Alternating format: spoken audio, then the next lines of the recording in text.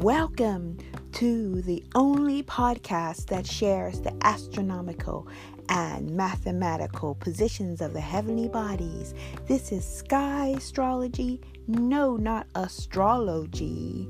This is Sky Astrology via astronomy.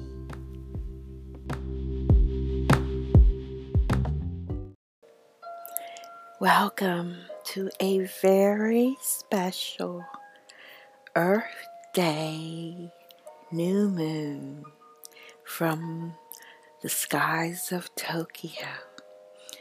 The reason I picked the sky of Tokyo is because that is the part of the world that will have the new moon and the sun in the sky.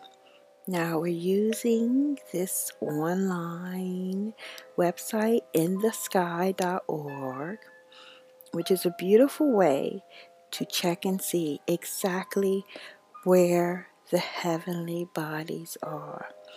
For me, it is a way to reenact what people at the beginning of time, before technology, could actually see very rarely in the night sky. This time you see, note my mouse, I'm just going to introduce you to this. That's the time. Now, the time of the new moon is 3:25 UK. 11:25 a.m., which is exactly what it turned to, Tokyo time. 22:25 in New York, Eastern Standard Time. Here I want to show you in fuchsia are heavenly bodies, the planets. In the green are the constellations. And of course, we have the beautiful blue for the night sky. I want to give a hello to Venus. Here, that's Venus. It will show up here. She is in Taurus. This is, of course, a very special placement journey for Taurus, for Venus, because she is associated with Taurus and Libra. And Taurus is an earth energy and is, of course, that because today is Earth Day, it is related to all things really pertaining to earth, especially soil, nature. And I wanted to give thanks and appreciation and attention to the fact that Venus is there. Now, this is astronomically and mathematically where the heavenly bodies are. I happen to know that Venus is measured to be at 21 degrees of Taurus. And here I just want to point out the Pleiades system. That's about 7 degrees Taurus. I wanted to introduce you to the other constellations that you're aware of, and maybe some that you are not aware of. Of course, you know Gemini here, but we also have Orion, which you're aware of. But what's interesting to note is that our sun and moon does pass by this very top bit I'm pointing out of Orion, which is close to the star of Taurus, one of the last stars. Same with Auriga. It actually shares the star Elna with Taurus. That's the one here. Then we have let's go back to Aries. And I talk a lot about this part of the sky because it's the part of the sky called the sea. And it's a part of the sky where I feel shows how important it is to acknowledge that there are no boundaries in the sky. Here we have Aries, which is quite a small constellation with really the most three very important stars. And it is partly sharing that space with one of the largest, if not, I believe it's the second largest constellation in our sky, if that can be, quote me if I'm wrong. And this is Cetus. And some astronomers do consider it the 14th sign if we are counting. And it crosses over into Aries. But not only that, as you see, it is also a part of the space of Pisces. And because Pisces drops down here to this point of the star Arishka, it is also very close to some of the stars of Cetus. Here, this is called the knot, by the way, of Pisces. Then we want to share how Cetus continues to be a part of Pisces.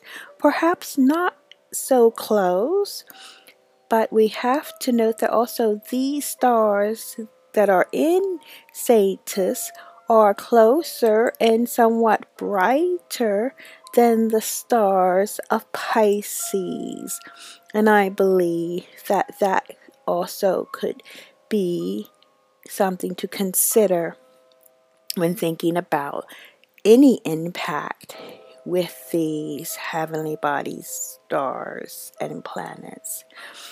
Next, we have what I find quite intriguing and something that I learned, and it's always about learning and discovering something about the sky, because it is vast and plentiful. And so here we have Aquarius. I love to call it Aquarius now. It's quite a big constellation. Here's the part where the water from the water barrier is being shared. And what I wanted to note is that this part of Aquarius, at the end, it's a very important star, Albaldi. This star comes almost to the beginning of Capricorn, but when you align it, it comes to about the middle of Capricorn. You could even say now that Mars is aligned with Albaldi. That's how it works. Okay, so even though Capricorn is an earth energy, earth sign, it is, of course, in the company of Aquarius. And when a heavenly body passes between the two, I think it's natural to assume that they are exchanging energies. I always like to reference astronomers who quite often speak about being curious and suspecting that there's another heavenly body or something beyond what they can see. And that's why they invest and make all these expeditions and develop things like the infrared viewing to see why the planet that they know, for example, Pluto, isn't acting how they calculated it to act, because they say there's another heavenly body that is affecting its rhythm, its cycle. And therefore, that means very simply that the planets affect each other's rhythm and movement. And that, I believe, is a very important thing to remember when you're questioning if these heavenly bodies affect us, or the moon, or the sun, or our tides and our waters. And that is the first thing that I wanted to point out, the real scientific thought process that goes with sky astrology. The second, while we're looking here, is based on the fact of biodynamics. Research and practice has shown that depending on where our moon is, it can influence the growth of plants, fruits, and vegetables. And I believe it is because of the weather, because of the interaction of the four elements that, dictates how the earth is fertile enough, has the perfect conditions to allow for growth of fruits and vegetables. Now, when I think about astrology, I always tell people that to be a plant on this planet, and of course, perhaps those of us who are grown up do not need to grow physically anymore.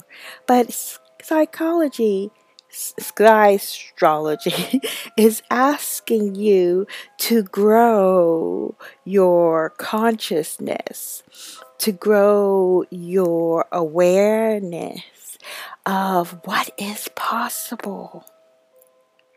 And what we see, where we are looking here, and what we see as a water preatress who has been very instrumental in sharing the practice of sky astrology and has been a tremendous confirmation and support for sky astrology. She always says, see, to see, I see you.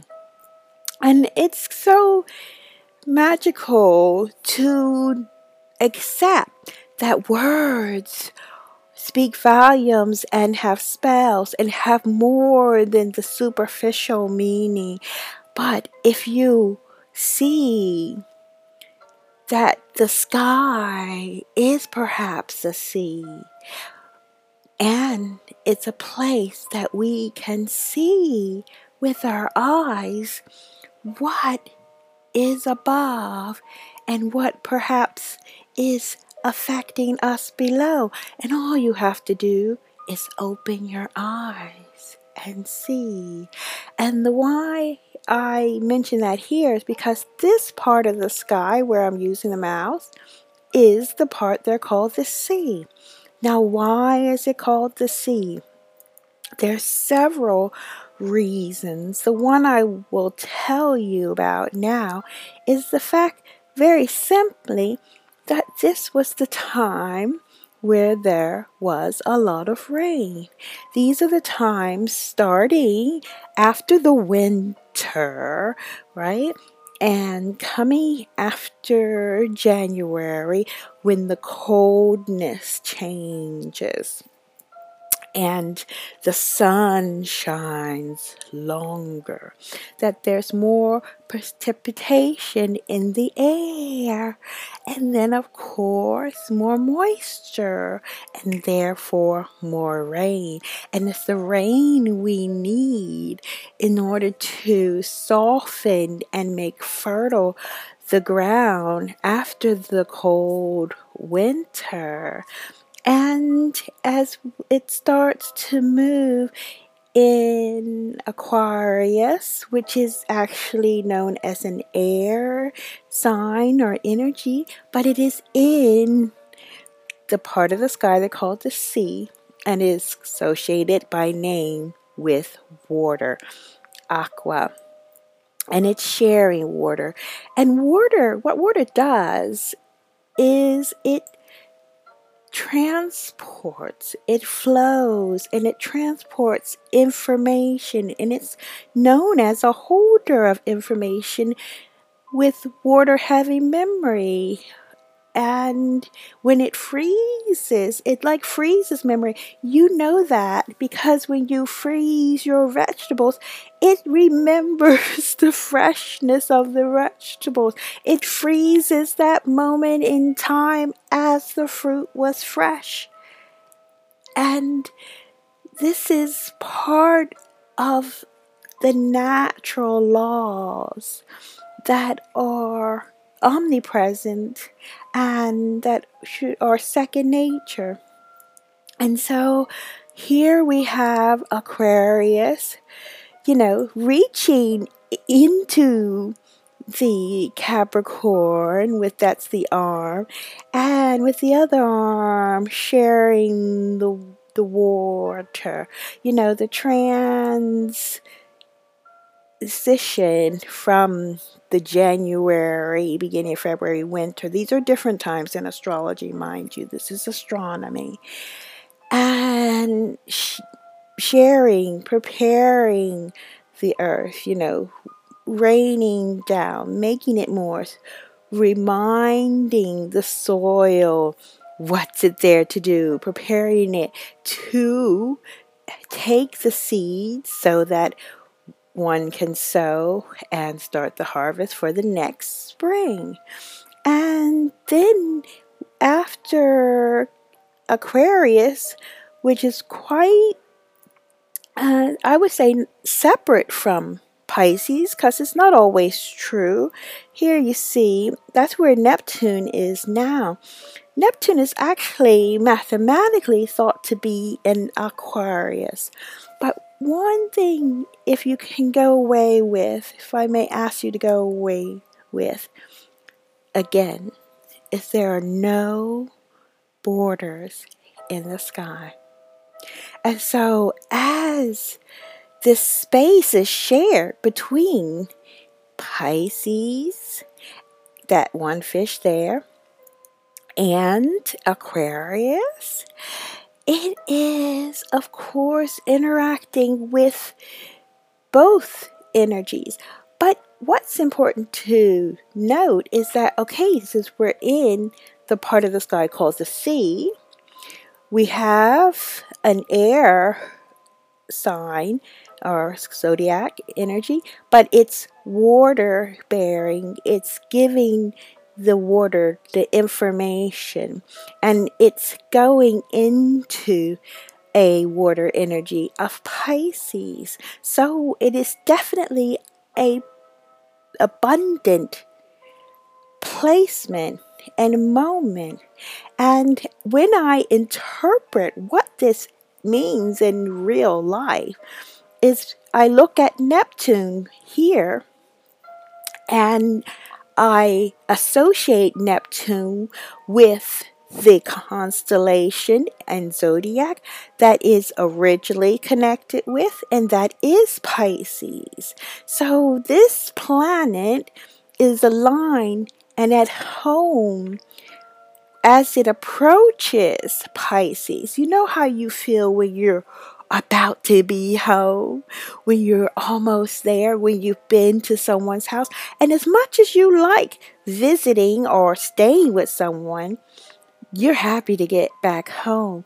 And that is the feeling that I associate when I see a planet that is outside or has been traveling in another constellation and it's then moving and is about to go into its own original constellation.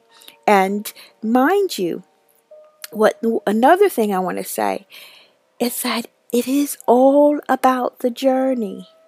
Please remember the journey. Remember the memories if you're staying somewhere else or you're visiting or you've traveled. You just don't forget where you were. You might have even brought some things from your journey. And so you are carrying these memories, carrying these associations where you were. And because Neptune was in Aquarius for quite a long time, I would think that it is very rich in information, rich about things that are Aquarian, technology, innovation, ideas, out of the ordinary ideas, and all those ideas that will help to spread knowledge, because that is really the main purpose of Aquarius, the water bearer. And so it's bringing with it back home to Neptune. And what's Neptune doing at home with Pisces? Well, what does Pisces represent? Pisces represents the last house before the ascendant, and the ascendant is in a way a gateway. It is the moment of birth. It is the beginning of life, and the beginning of the earth life, and sadly the end of the water life that you have as a fetus and as an unborn child. So what special association that Pisces has is this incredibly deep, nurturing, spiritual in a way, because it is a non-physical connection. As you grow in the waters of your mother. It's nothing from the outside. It's all from the inside. And it's a product of love, of the act of love making. And when we are grateful and honor these fish that also look like a fetus and are about, in a way, offspring, that we, kind of take the pool of the genes or the knowledge of one parent and the other parent, and it becomes one thing as a little fish, as an unborn child. And so that is why, Pisces is so special, because it is taking from the deep information and bringing it into a new expression as a newborn child. And first we are observing that this newborn child is, in a way, marinating in the waters of the mother of, creation. And then it will move into the next gateway. And what is so amazing is that traditionally that would represent spring, like, spring sprouting, things growing. And here we have Aries that was connected to that before the precession of the equinox. And now actually spring happens later. But I want to give some underlining pretext and opinion first about this. And it is, let us be conscious of this Satus energy. And let's take a little look of the associations. Now, Satus has a few other names, and it is known as the sea dragon and the whale, sometimes also the sperm whale. Now, in my research, what does the dragon mean? And what does this Satus mean? What associations has it been given?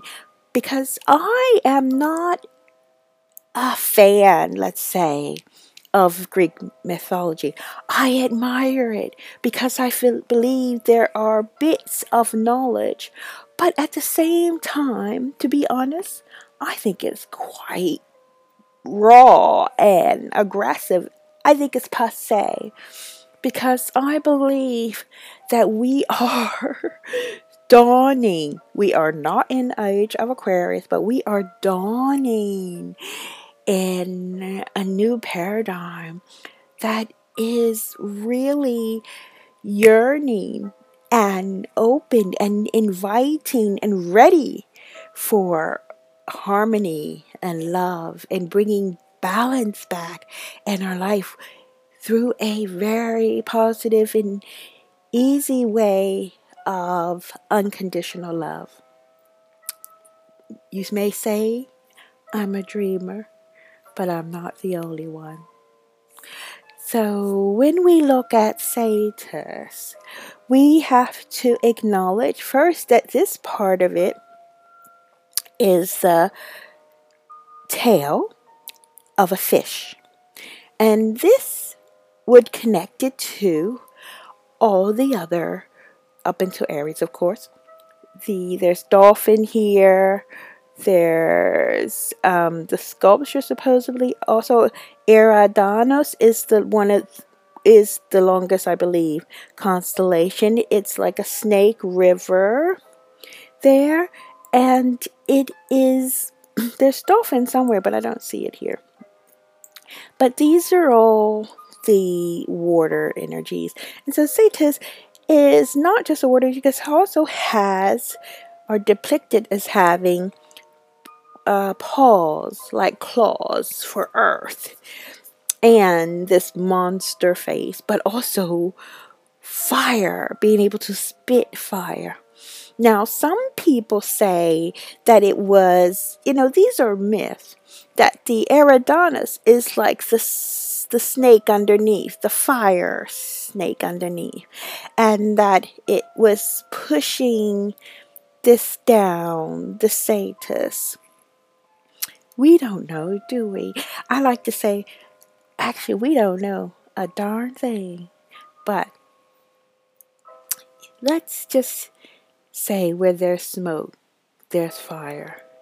And when Satus does do, it embodies, just by being a dragon, firstly, fish, reptilian, able to live in water because it has a tail, the paws of earth, mammal-like, that means able to live on the earth, and then spitting fire, fire-like, able to harness the element of fire, all in one body here. And this is a clue, if anything, in my personal opinion, about why the dragon should not be ignored, but is why it's here. Because we need to understand that these elements, just like the sky, can coexist.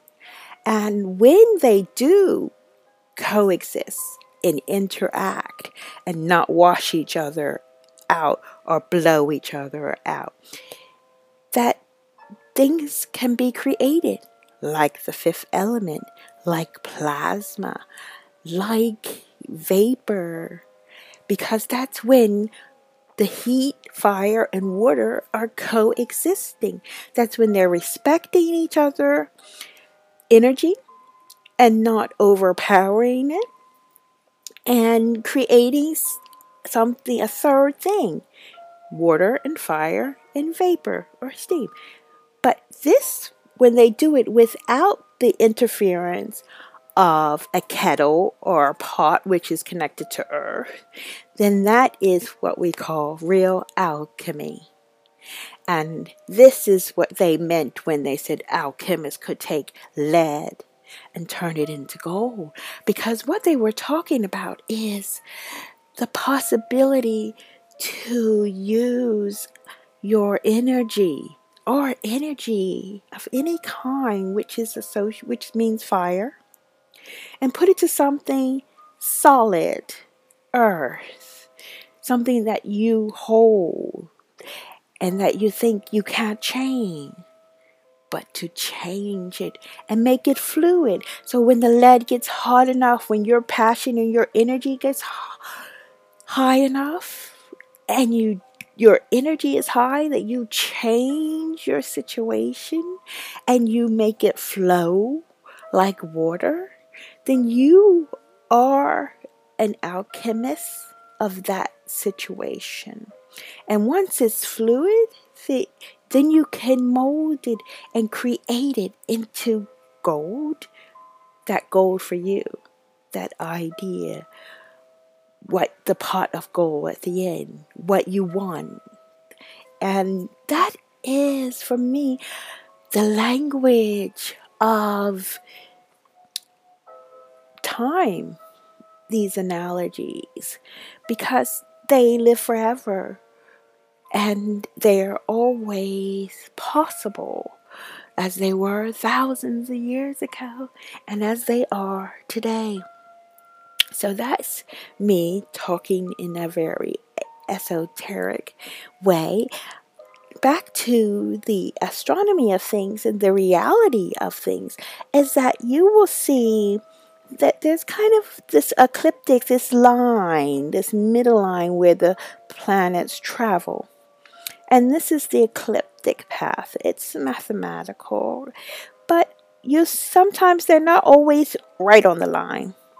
But the fact is that Aries is further away than Sagittarius is from this line where the planets travel. And some parts of Pisces are now.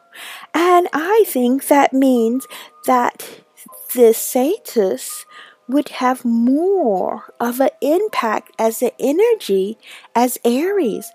And rightfully so, as Aries is just fire on its own, where Sagittarius embodies 3 elements. And I think that is worthy of taking a second look at.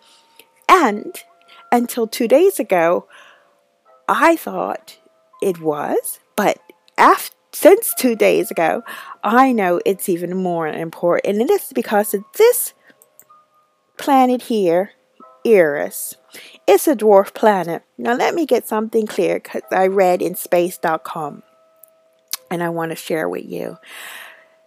They were saying, there's a lot of things, I can't tell you all the details, but the basics are, when they denoted Pluto and said it wasn't a planet anymore, because they said it was a dwarf planet, it's around the same time that they found Eris. Now, here's a little bit of me that thinks a little bit conspiracy, because all the time I was one of those people waiting for Planet X. How could you get rid of the connotation of Planet X when you got rid of Planet 9? So supposedly Pluto, at the time that Eris came on the scene, they decided it wasn't a planet. And so then when they found Eris, it couldn't be number 10. It couldn't be planet X. Finally, then all of a sudden Pluto is a planet. So excuse my German.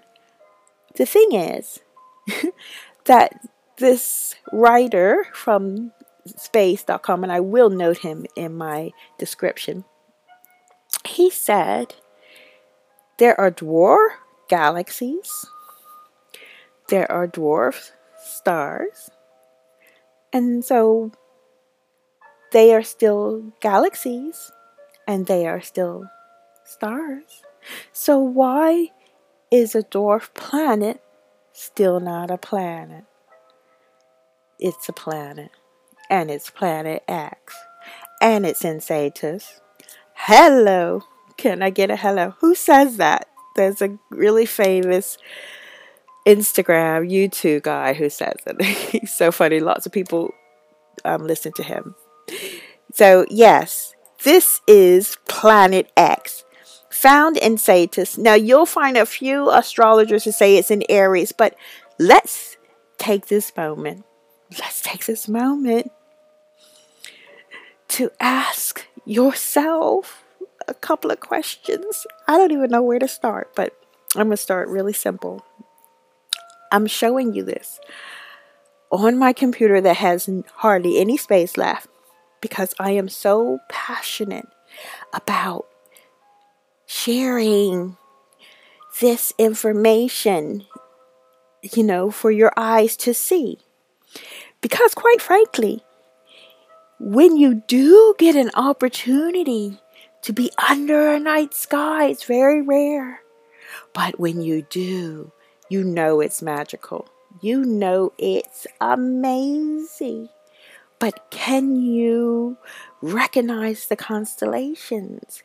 And if you do, if you are lucky enough to be under a new moon or a crescent moon night where the moonlight is not so strong and you can see the stars of a constellation where the moon is actually in, as I did in Egypt, I want to ask you, would you still want to follow what astrologers say where the moon is?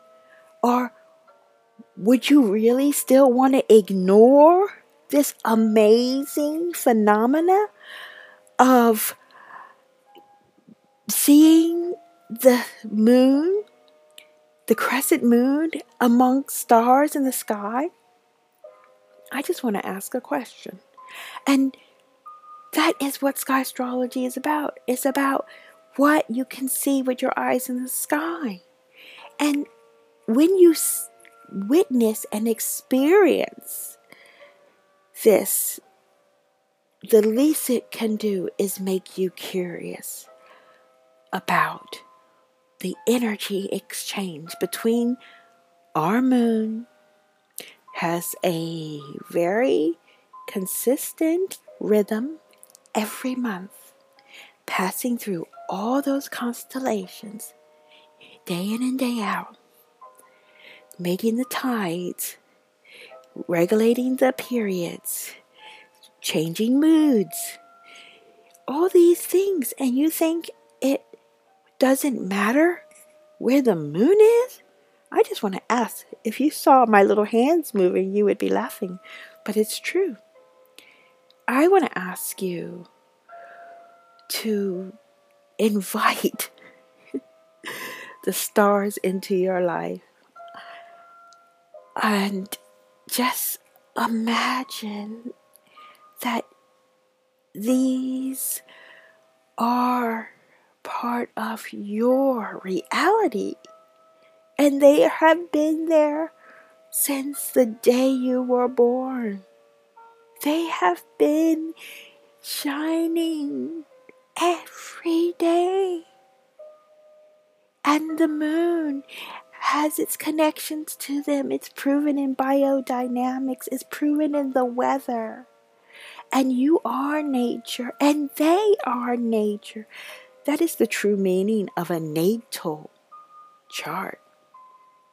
And that is what brings me to the fact that now everyone says in Western astrology, it's Earth Day, and the new moon is in Taurus. I don't see it in Taurus. Now wait a sec, we don't see the moon at all when it's new. That's why we need this technology to tell us.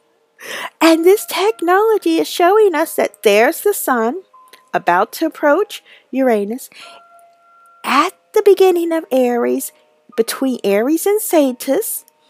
And here's the moon, really not yet even at Aries, between the star of Sagittarius, which is a magnitude 4.3 star, and between the star of Pisces, which is also magnitude 4.3. So they're equal magnitude. They're not very strong, but they are aligned.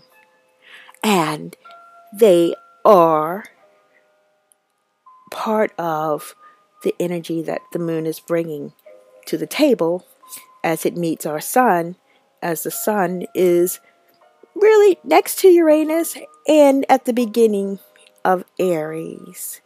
And still dealing with some more energies of Sagittarius, because Sagittarius moves a little bit aligning with the third star, Hamal, that is 2.0 magnitude. Now, the lower the number, the stronger the star.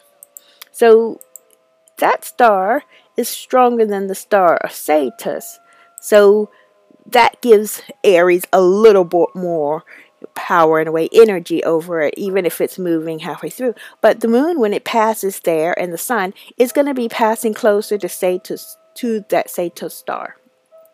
Okay, and this now is what it looks like when they're aligned.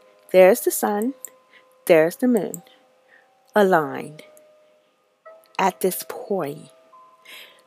This point doesn't even need a number, but because we have the mathematical calculation based on a circle, based on sacred geometry, it places it at 4 degrees of Aries. Now, I don't know if that makes sense. This is when the little interesting part comes through. Because everybody's talking about today's a 4-day. We got the 4 elements. We have April 22nd. We're 2020. Actually, in New York, the new moon's going to be at 22 degrees. So when I look at astro.com, they say the new moon's at 3 degrees Taurus. And no other planet is at 4 degrees. Well, let me tell you what. Mathematically, this Neptune that I talked about, that is in the part of the sea here, it's at 22 degrees of Aquarius. Aquarius only has like 25 degrees mathematically, part of that circle ecliptic 360. Yeah. Then we have, there's another one, but there's those two, I'll jot them down. But the main thing is the sun and the moon are at 4 degrees, okay? And that is, really important to note. I'm looking for my phone so I can maybe see where my notes are. Yes, so let's put this into perspective, where the heavenly bodies are, giving a shout out to the podcast. Yes, it is the node, the south node, that's at 4 degrees Sagittarius. The north node's at 0 degrees Gemini. Venus is at 21 degrees Taurus. Uranus is at 7 degrees of Aries, as far as looking at the mathematics of this 360 circle. Jupiter will be at 30 degrees of Sagittarius on my ascendant, in case you're interested. Saturn is at 1 degree Capricorn. Mars, it's at 16 degrees Capricorn. Chiron, which is not a planet, is at 15 degrees of Pisces. Mercury is at 28 degrees of Pisces. Eris, planet X, is at 32 degrees of Pisces, but they're not even recognizing Sagittarius, so it's not part of the calculation because it's sharing space, you see. So it is there when I show you. So that's about 32 degrees of Pisces and aligned with Sagittarius. And Neptune, as I said before, is 22 degrees. And what's it? Pluto is still 28 degrees. And that's it, I think. I've covered them all.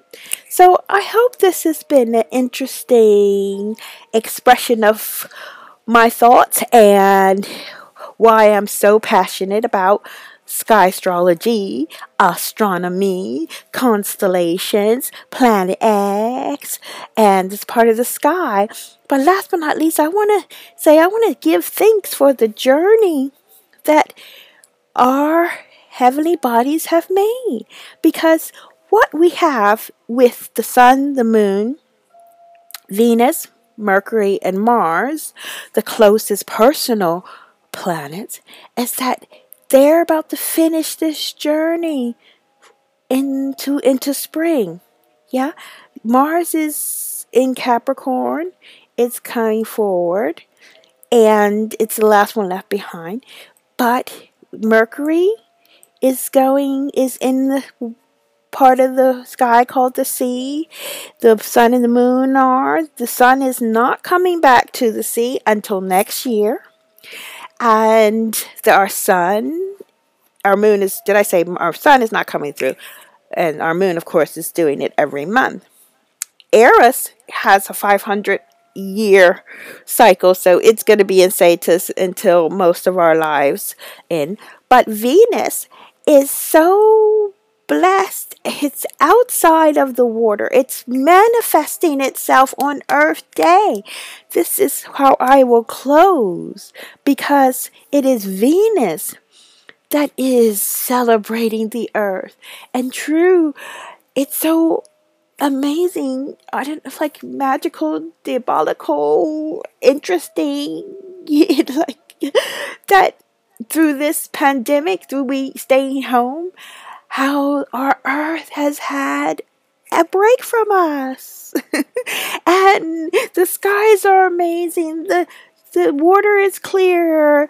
The turtles are coming back to the shore. And this is Venus in Taurus. This is not something that happened one day and 1 minute in time, like a new moon in Taurus. No, this has been a journey. This has been a journey. Venus, and us coming and seeing the difference. It didn't happen overnight. Once we went home, the ocean cleaned itself up. We've been in confinement for like 3 days, 3 months, 3 weeks, 3 or 4 weeks. About the time that Venus went into Taurus. One time, Venus went home. She went home. And I want to celebrate the importance of being conscious of that. Being conscious of Venus's journey and sharing, and how you can honor and be conscious of the Venus who represents the balance that we're talking about, always represents love, and is at home in Taurus, and not just love as an idea, but a love to be seen, to grow, and to manifest itself for all earthlings to enjoy and appreciate, and to remember how important it is. And so when we look back here as our sun and moon slowly say goodbye to that part of the sea and move out of Satis, which embodies earth, fire, and water, that we will be mindful when we move forward, and have a loop. I think this influence of Aries, of wanting to get started, like, when is this going to be over, this quarantine? Like, but have we learned all the lessons of the sea dragon?